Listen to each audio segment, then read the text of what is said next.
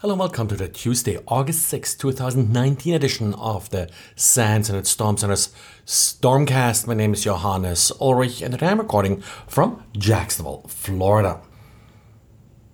Over the last year or so, we have seen a number of these sextortion attempts, essentially emails that claim that they have some compromising material about you and they're asking for a payment in Bitcoin. Now, thanks to all the readers who forwarded us these attempts, Rick Wanner did collect these emails and the Bitcoin addresses and then looked at how the money from these addresses moved across the blockchain. He was able to identify 5 different Bitcoin addresses that were used to collect the bulk of the Bitcoins that we have seen being submitted to any of the addresses so far, and looks like the total Bitcoins earned is in the 6.2 million Bitcoin range, which according to today's price is about 68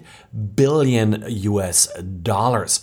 Now, they are very focused in one particular Bitcoin address, possible that this is some kind of mixing service or something like. The next one is owning 71 million US dollars worth of Bitcoin. Still not bad for the little bit of work that you have to do in order to create these type of campaigns. So overall, this shows these campaigns are very successful, even though I think they have sort of run their game for too long now, and I hope people have finally learned not to pay them.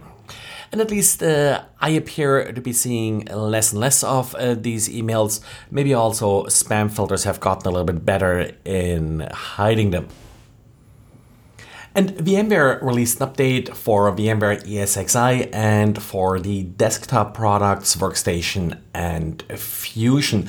There are 2 vulnerabilities being patched here with a CVSS range of 6.3 to 8.5, which puts this in the, well, you probably want to patch it category, but certainly not in the patch now one. Now, the 2 vulnerabilities are video driver specific.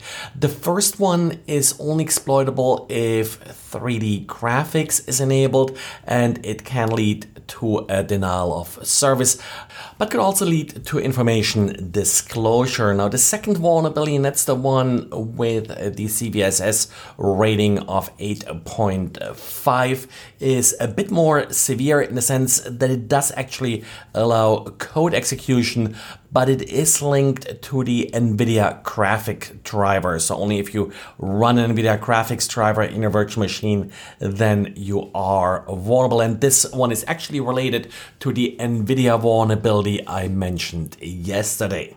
The 3D graphics feature is actually probably something that you kind of want to turn off anyway if you're running a server where graphics performance is really not an issue. It just reduces your attack surface somewhat. And then we got an update for Android from Google. While it has the usual set of bugs, like for example in the media framework, there is this time a couple of interesting bugs that are being addressed in Qualcomm components. Total of 5 vulnerabilities in Qualcomm's components are being addressed here, and 2 of them are in particular interesting because they're exploitable via the wireless LAN. Both vulnerabilities are very similar actually to each other. They're buffer overflows in parsing various Wi-Fi attributes, and they can lead to code execution if an attacker is sending a specifically crafted Wi-Fi frame. Given that the attributes are kind of known now, I don't think it will take awfully long for someone to start playing with this and actually coming up with exploits. More details about these vulnerabilities will actually be released on Thursday at Black Hat, so maybe after this we'll learn more about what's the possibility of actually seeing exploits for these vulnerabilities. Now, to be vulnerable, you have to run a handset that uses an affected Qualcomm chip. The Tencent Blade team that discovered this vulnerability has released a brief advisory, and they state that they haven't really tested all possible handsets, of course, but they have tested it with the Pixel 2 and Pixel 3. And Qualcomm did give OEMs a little bit of heads up and notified them beginning of June. So they had about 2 months now to get patches ready.